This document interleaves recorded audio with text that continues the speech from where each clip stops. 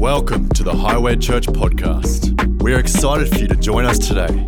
To find out more about us, visit highway.com.au. Our mandate this year is to occupy the future. And if you're sitting in this building, this is part of our occupying the future. I don't know if you remember back to, when was it? October, November last year. And we surprised everybody because we'd come down and we'd had a look at this facility, and we decided we were going to try and purchase this. And we asked, Lord, for funds, Lord, from you all. And the funds came in. We purchased the building. And 6 months later, less than 6 months, 6 months later, we're sitting here now. It's so easy. We were saying this year has gone so quick and it seems like it's flying by. But someone said that to me this morning. I thought, can you imagine what we've done already this year? We tend to forget, this is just amazing. Now it's going to fill full of people. Because the building's great, that's fantastic, but now we've got to fill it full of people. And to occupy the future, I was going to speak this morning about our family because I thought, okay, we're coming down to Highway Gilston, we've got to build our family. And when I started looking at family, I got stuck. I got stuck on my faith. And I couldn't get past my faith. So this is not what I planned to speak, but it's what I'm going to speak. You know, my faith journey started with a simple act of making a decision to give my life to Him. And 30 years ago, I did that. And I haven't stopped following Him since then. Can you imagine what's going to happen when you take your last breath and you go to see Him, meet Him face to face, and you can say, God, I've faithfully followed you all my life. All my life. For me, that's the greatest faith we could ever have.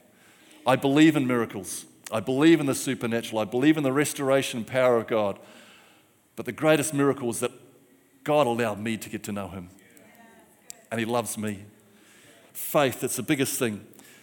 So can I ask you this morning, if we were in a corporate situation and this was a team event, I'd probably get everyone to take out their pens and their papers or their iPhone and say, what does your faith mean to you? And I'd give you probably 5 minutes to sit down and write down exactly what that means. We haven't got time to do that this morning, but I hope it is not just a ticket to heaven. I hope it is not just a belief in a Father Christmas God that turns up when I need Him. I hope it's not just a get out of jail card when we need it. I hope it's not just a custom, and I hope it's not just a vain hope that He might be real. Our faith, your faith, my faith, should be alive and active. I stopped. Is it alive and active? Is it alive and active? Because if it's not, let's stir it up. Let's stir it up so it's alive and active. So we're not just sitting in our seats expecting someone to stand behind this pulpit or someone to praise or give communion or whatever it may be, and to raise our faith expectation, but my faith is alive and active. That when I leave this place, my faith is going to do something. My faith and the things that I carry are supernatural, and I'm going to do something for God. We're going to look at someone this morning, and I picked Peter. And Peter, if you know the story about Peter, and I was amazed, I was reading from the Gospel of Mark, and Mark spent a lot of time with Peter. And a lot of theologians say that Peter actually spoke to Mark. And so Mark just translated what Peter was saying. So I'm not going to call it the Gospel of Peter because Mark wrote it. But when I'm reading Mark now, I think, okay, this is what Peter was saying about himself. And I'm amazed how open he was about himself and what he said about himself in the Gospel of Mark. So let's look at Mark. You know, Peter started out as a rough, unkept fisherman. And he'd be like and Paul, you're not a Boilermaker, are you? A mechanic. He'd be like a Boilermaker nowadays. And if you've worked on a big building site, Boilermakers are the roughest bunch. Is anyone here a Boilermaker? Thank goodness. Because Boilermakers, I can remember on this work site in New Zealand, and there were thousands of people on this work site. I was an electrician. There were 350 electricians alone working on this site. It was huge. And if the weather was fine, or if there was a reason to go to the pub, the Boilermakers would come out of their shop in the morning, they would stand at the front, and someone would shout, "Pull the pin." And they would start this unison, and they'd call, something would have happened. I don't know what it was, whether the toilets weren't clean enough or something. And they would call a union meeting. We would go out to the front gate, and the Boilermakers would take control, and the Boilermakers would inevitably go home for the day. And they'd go to the pub. They'd watch the races, if there was a good football match was on. And mind you, when they're on the working site, like I said, you could not listen to their voices because every second word was a coarse word. I'm not saying as a whole, but they were rough. So that was the type of guy that Peter was. Fishermen were the lowest of the low. They were the ones that couldn't make their rabbinical training. They were the ones that couldn't make it enough in life, and so they were fishing. Well, that was Peter. So Jesus turns up to Peter and he calls them, Peter and Andrew. And they both, at the very word and the asking of this rabbi, decide, we're going to follow him. And they leave everything behind. They left everything behind. They left everything behind. And they went and followed Jesus. Everything behind. This is the guy he was rough as, but when he saw something, he was committed. Peter was the guy who jumped. And we're going to look at a few jumps this morning. So from Mark 6, verses 7 to 13. And this is after Peter had been with Jesus for a fair while. He'd seen him raise the dead. He'd seen them heal people. He'd seen Jesus cast out demons. He'd seen Jesus do miraculous miracles, and now Jesus was calling the 12 together and he was sending them out. So calling the 12 to him, he began to send them out 2 by 2, and I hope I've got the right translation. 2 by 2, and gave them authority over impure spirits. These were his instructions: take nothing for the journey except a staff, no bread, no bag, no money in your belts. In other words, walk by faith. Wear sandals and not an extra shirt. Whenever you enter a house, stay there until you leave that town. And if any place will not welcome you or listen to you, leave that place and shake the dust off your feet as a testimony against them. And they went out and preached that the people should repent. This is a verse I like. They drove out many demons and anointed many sick people with oil and healed them. So for us, we haven't got Jesus standing before us this morning. We haven't walked with him personally, but we have this thing called the Word of God that tells us and gives us instructions. And just as Peter chose to follow Jesus because what he saw, can we believe that the Word of God is the very presence of God in our lives? When it's anointed by the Holy Spirit, it is truth. It is truth for us, and we can trust this word that's for us. And we can do exactly the same things as what Peter did in Peter and the disciples did in that last verse of that reading. Can we all say this morning, it's my turn? Can we say it again? It's my turn. You say it again, it's my turn. Do you believe it's your turn? Yes. Don't let anything hold you back. It's my turn. Because Peter was impetuous. He jumped in. But what is stopping us being impetuous? What is stopping us jumping in? Are we going to make that, if nothing else, when you leave this morning, can you remember those 3 words? It's my turn. Can we say it again? It's my turn. It's my turn. That's right, it's my turn. God, it's my turn. It is my turn. God, I don't want to miss that any longer. It's my turn. It's my turn. It's my turn. Bold and sometimes wrong. This Peter even rebukes Jesus when he said he's going to die and rise again. And he says, that can't happen. This is a guy who's pretty bold. The same guy, Matthew 14, 25 to 32. It says, shortly before dawn, Jesus went out to them walking on the lake.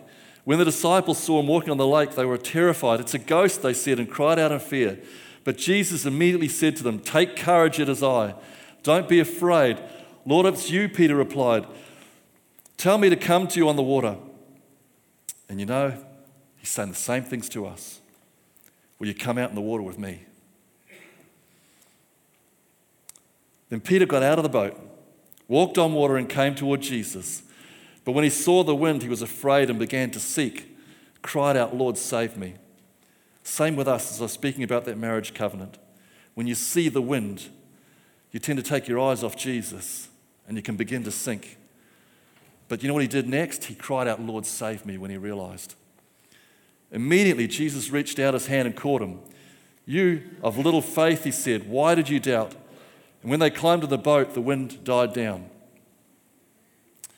Oh, this morning, it's my turn. It's my turn to walk on water. It's my turn to do something miraculous. God, it's my turn. It's my turn. Have we got the faith to walk out, take that step out of the boat onto the water? Because it's your turn. It's not just my turn, it's your turn. It's your turn. What are you going to do? That same Peter, we read later in Acts, he preaches the gospel and 3,000 are saved in one day. Impetuous Peter. God, it's my turn. Have you got a dream and a vision that it's your turn? It's your turn.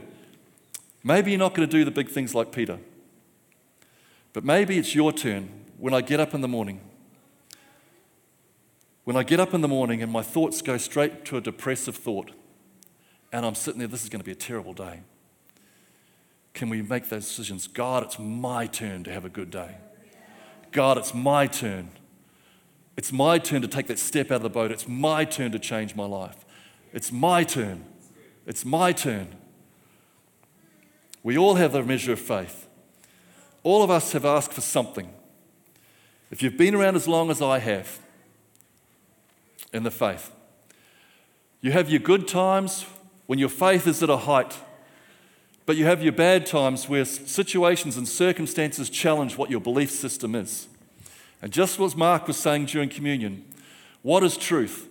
Is it what is happening in your life, or is it the Word of God? It's a decision we make.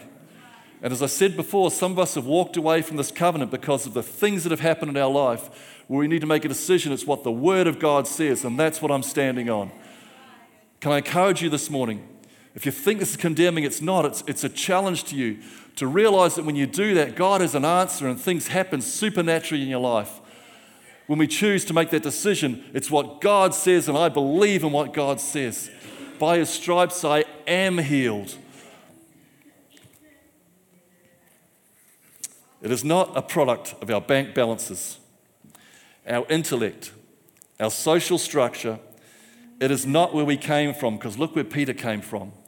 It is just the fact of stepping in to Jesus, stepping into all that He has for us. So my first quick point this morning, see, believe, hear, and see. Peter had been watching Jesus and believed He could do supernatural things. And as I said before, faith comes from hearing and hearing from the Word of God. We need to put this Word of God in us. Now let me ask a question. How many of you read the Word of God? Do you get up in the morning? Do you read? Let's use our phone. I use my phone more than anything else. We pick up our phone and we read our verse in our Bible app that says whatever it was this morning. And we read it, say, God, I've read my Bible verse this morning, now I'm off to work. May I encourage you to read the Word means not just to read with our eyes, it means to read with our heart. And a lot of people go on and they talk about, and I've forgotten the word. Meditation. It's a negative word. I've spoken to people who meditate about some in certain ways, and we don't agree with a lot of things. But to meditate on the Word of God. The Word of God is not just to read. The Word of God is to live. And the only way to read the Word of God is to read it, sit down, meditate it. What would happen if you read the Word of God and you read about how Jesus spoke and He said, I'm going to leave the 99 for the one. And you sat down in your seat and you say, I'm the one. And you meditate, you say, what does that mean for me? Does that change it for you? as you sit down and you meditate upon it, if I'm the one, if that means you're leaving everybody and I'm the one, that means when something happens wrong in my life, you see me. That means when I'm feeling pain in my body, you feel my pain. Because I'm the one, and you're looking at the one. When you meditate on the word, you allow it to sink deep, so it actually penetrates your very belly, and it sits down deep in you. So when something happens, the word of God is what you believe in. It is not what you just read. It is what I believe. It is who I am. It is the word of God. My sheep listen to my voice. And that's just not this. That's this. I know them and they follow me. By the way, it's not what you want. It's what God says. Sometimes that's challenging. Did any of you get up this morning?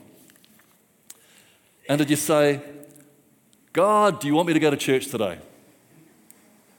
Did anyone say that? I hope not. But you say, God, do you want me to go to church today? God's word says not to neglect the gathering of the saints. And if you know God's word, you're going to come to church because it's something he decrees over us because it's good for us. Simple illustration.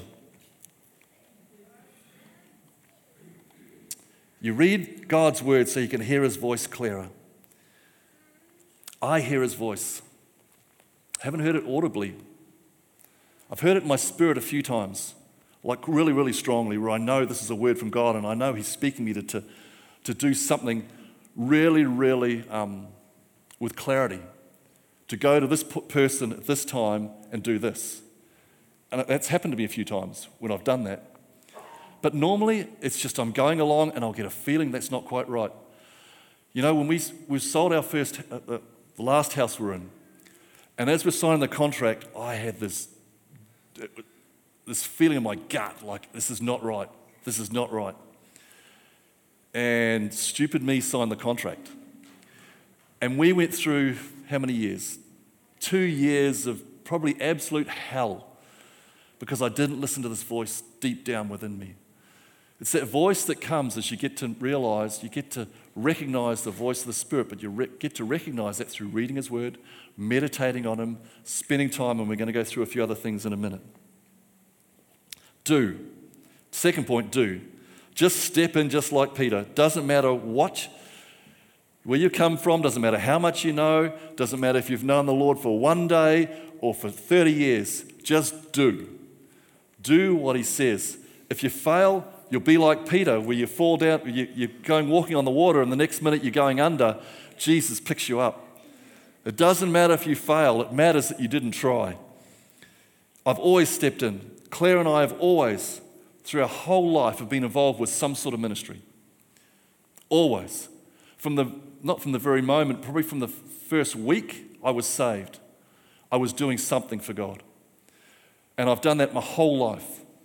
Sometimes we didn't want to do what we were doing for God, and that's being honest. Sometimes we felt like that was the last thing I wanted to do. But do you know what? When you step in and you do something for God, God just turns up. You see his hand in what you're doing. Doesn't matter what you're feeling like. Just do something for God. If he was good enough to die for me, then I can just do something for him. We're waiting for God to do something a lot of the time. But he is waiting for us to do something, to step in. The verse we had last year, Ephesians 3:20, now to him who is able to do immeasurably more than we ask or imagine, according to his power that is at work within us.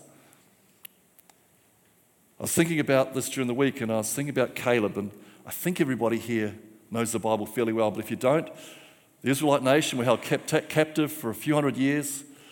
They leave and they go into the promised land. Caleb goes into the promised land with 11 others. 2 of the spies give a good report, 10 of them say no. Well, Caleb's got to live with a bad report of 10 others because they make the decision to listen to him first. And he wanders around the desert for 40 years, knowing he could have entered into his promise, but he never forgets the promise. He never forgets his God. He never loses his faith, because when he finally gets in the land, what does Caleb do? And we probably all should know this. What does he say? Give me my mountain. He's over 80 years old, and 40 years after expecting the promise, he is still pushing into the promise, and he still says, give me my mountain. I don't know where you're at this morning, but this was a man of faith. He didn't lose his faith. He got stronger in his faith, and when the opportunity to step in, give me my mountain.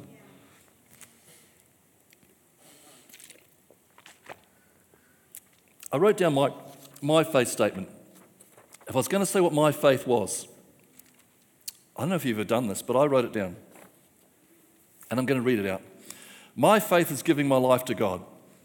Believing that Jesus' sacrifice for me on the cross was total and complete. That I am saved by grace and not works. This means just as Jesus rose from the dead, that means I don't have to be controlled by my sinful nature, and I can rise above it as I stay close to him. That means I want to, or have a desire to see his kingdom be established, to be a carrier of his spirit in doing so. I am full of authority and power. So I read his word and allow it to pervade my soul. So I'm transformed into his image. I pray and talk to God and invite him into my life daily. I give permission for his spirit to flow through me. I purposely take steps in him and steps into the unknown. That would be my faith statement as I wrote it down the other night. I have faith in the first one, the blood of Jesus. It washes us clean. I'm justified. I'm free. I'm victorious. I'm full of power because Jesus overcame with his blood that was shed for us. We are the same. His blood washes over us so we can overcome by the blood of the Lamb.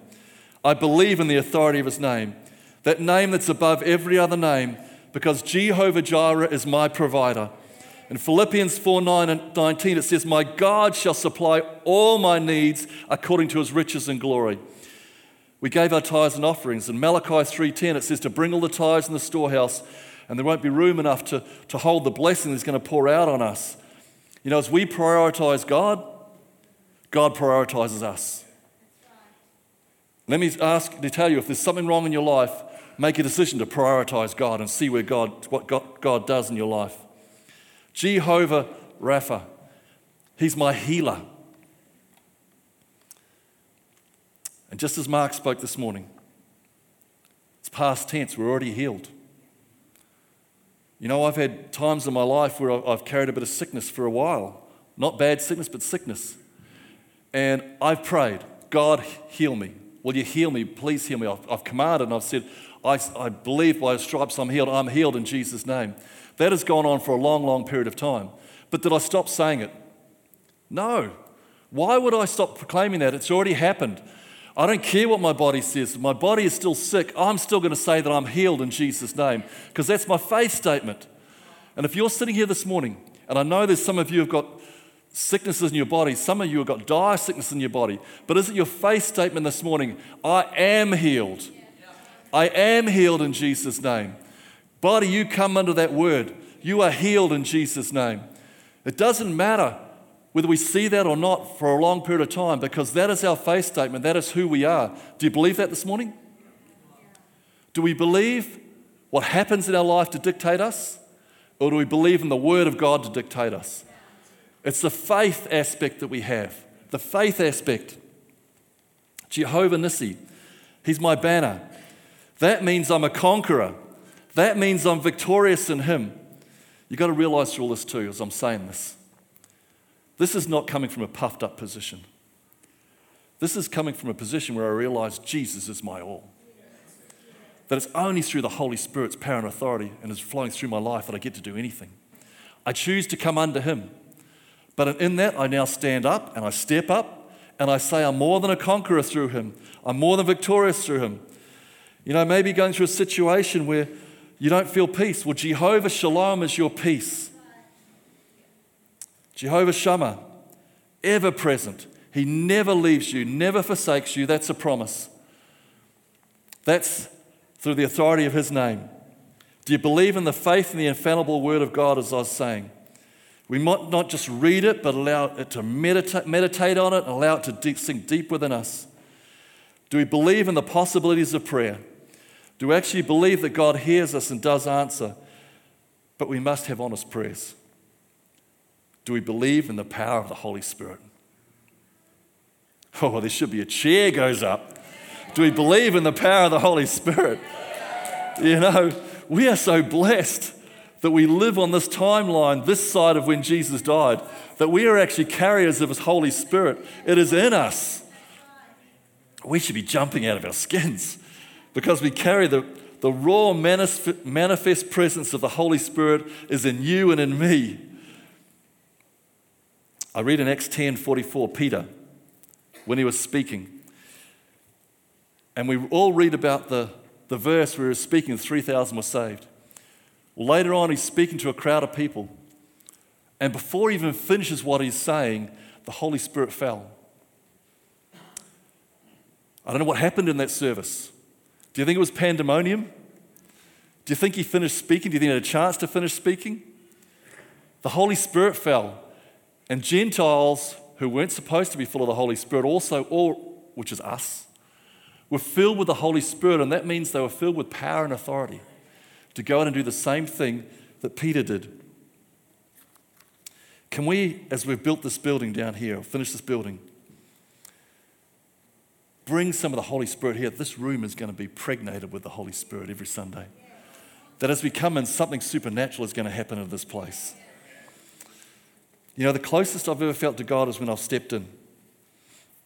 When I've prayed for the sick and I've seen the sick healed as I touched them. When I've walked out in faith, when I thought this is never going to work and it works. When I've encountered the Holy Spirit a few times in my life. One specifically big time, when they had to carry me off the floor.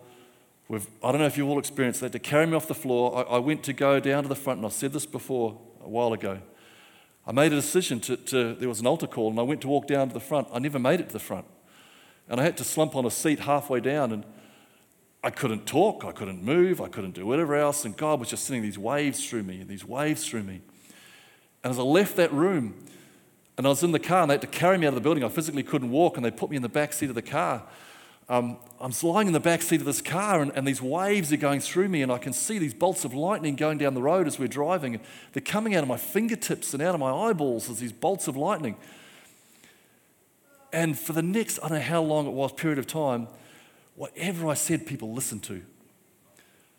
As I've said this before, I think a while ago, I sat in my lunchroom the very next day at work. Every single person in that workplace sat down and listened to the gospel. And it was just dead quiet, deathly quiet. Everybody listened. I was doing nothing different, but something had come upon me and there was an outflow of what had happened to me. Do you hunger for that? I hunger for that every day. Listen, it's still here with me now. Even though I don't feel it often, I'm still going to step into that. I'm still going to allow His Holy Spirit to work through me, just the same as He did at that period of time. This isn't a new thing. I was reading about John Wesley. In the 1700s, England was a cesspool of drunkenness. It was full of casinos. At that time, 97% of the infant poor, or the young people, the kids, died in workhouses. So if you were working in a workhouse, 97% of your friends or whatever would die in that workplace. That's how bad it was. The slave trade was rife. The morals structure of the society had broken down. And in that, God raised up some mighty men.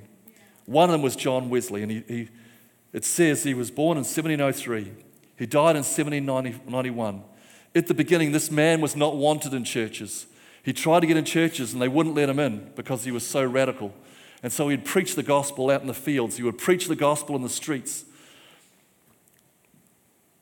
During his meetings, hundreds would fall down. He would pray, and many would be healed. Every day he prayed 1 hour in the morning. He prayed 1 hour at night. And some days he studied the word for 15 hours before he preached. This was a man who was dedicated to God. This was also a man who saw regular shaking, regular crying, regular sweating, regular fainting, regular trembling, and uncontrollable seeing in his meetings. This is 200 years ago, people. May I say, can we not lose that if we've lost it? This was a man who spoke about how in the midnight hours, the Holy Spirit would fall upon him, and he would find himself on the floor, not being able to get up. He would find himself with waves of love washing over him during the midnight hours. He would find himself speaking words that he never thought were possible. This was 200 years ago in the revival when the Great Awakening was happening. It's happened 200 years ago. What have we built on, people? This isn't condemning, but can we go back to the Pentecostal church that was built and realize that same Holy Spirit that touched John Wesley is the same Holy Spirit that can flow through us? The same Holy Spirit, let me say, it is flowing through you. But will you allow it to flow through you? Will you allow it out? Can I also encourage you? If you pray and say, God, will you touch me? You don't feel anything. Don't stop. Pursue Him. Be a pursuer of God. Never stop pursuing Him. Just because I tried it once doesn't mean it's not going to happen. Just because I tried it 10 times doesn't mean it's going to happen. Do you believe in the Word of God? If you believe in the Word of God, then if I fail 100 times, I'm still going to press into you, God, that your Holy Spirit is still going to touch me. It's still going to anoint me. I'm still anointed for your purpose, Lord, for my life. Can we believe?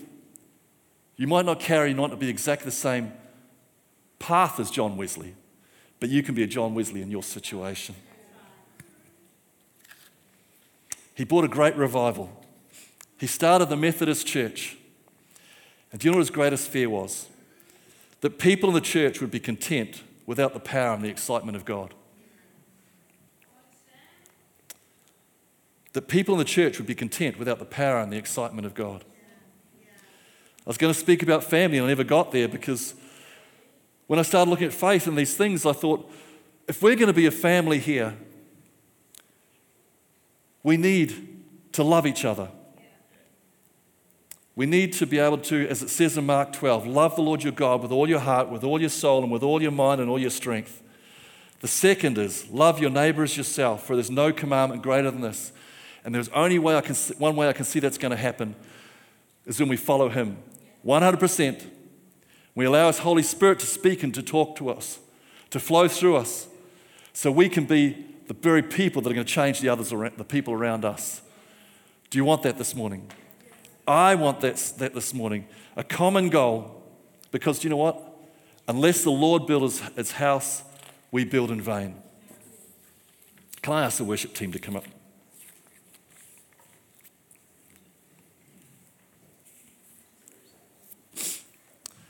Our theme this year is occupying the future. I know in myself, I'm never going to be enough. I need His authority in my life. I need His power in my life. I need His anointing upon my life to carry out what He wants me to do. If you're here this morning and maybe you're a bit dry, maybe you don't know if you really believe in this at all, that this Holy Spirit can come down and rest upon me and empower me to go out and do miraculous things for Him. Maybe you've let yourself drain out a little bit. Maybe you've prayed 20 times for something that hasn't happened and you say, I'm not going to do that because it doesn't work for me. Maybe you need a big influx of the Holy Spirit upon your life this morning. Maybe you need to get back to the grassroots, have a covenant relationship with God. That marriage covenant where you get, once again, I'm standing before you, God. And just as like you gave your son for me, now I'm going to give myself to you. That this covenant relationship you're not going to break. And God, I make the choice as much as humanly possible, I am not going to break it either. I don't know if that's you this morning. Bit of a broad throw out. But basically what I would love to see is each and every one of you so close to our Savior. You're impregnated with the Holy Spirit. And by the way, Hannah, she often leads worship here. She had a baby during the week. And I've forgotten her name. What's her name? Hazel. Hazel. That's an awesome name. That's an awesome name. You know, if we're going to be impregnated with something, let's be impregnated with the Holy Spirit. Because just like the natural, if you're impregnated with the Holy Spirit, then there's a birthing. Something takes place. What are you going to birth in your life? Through the Holy Spirit.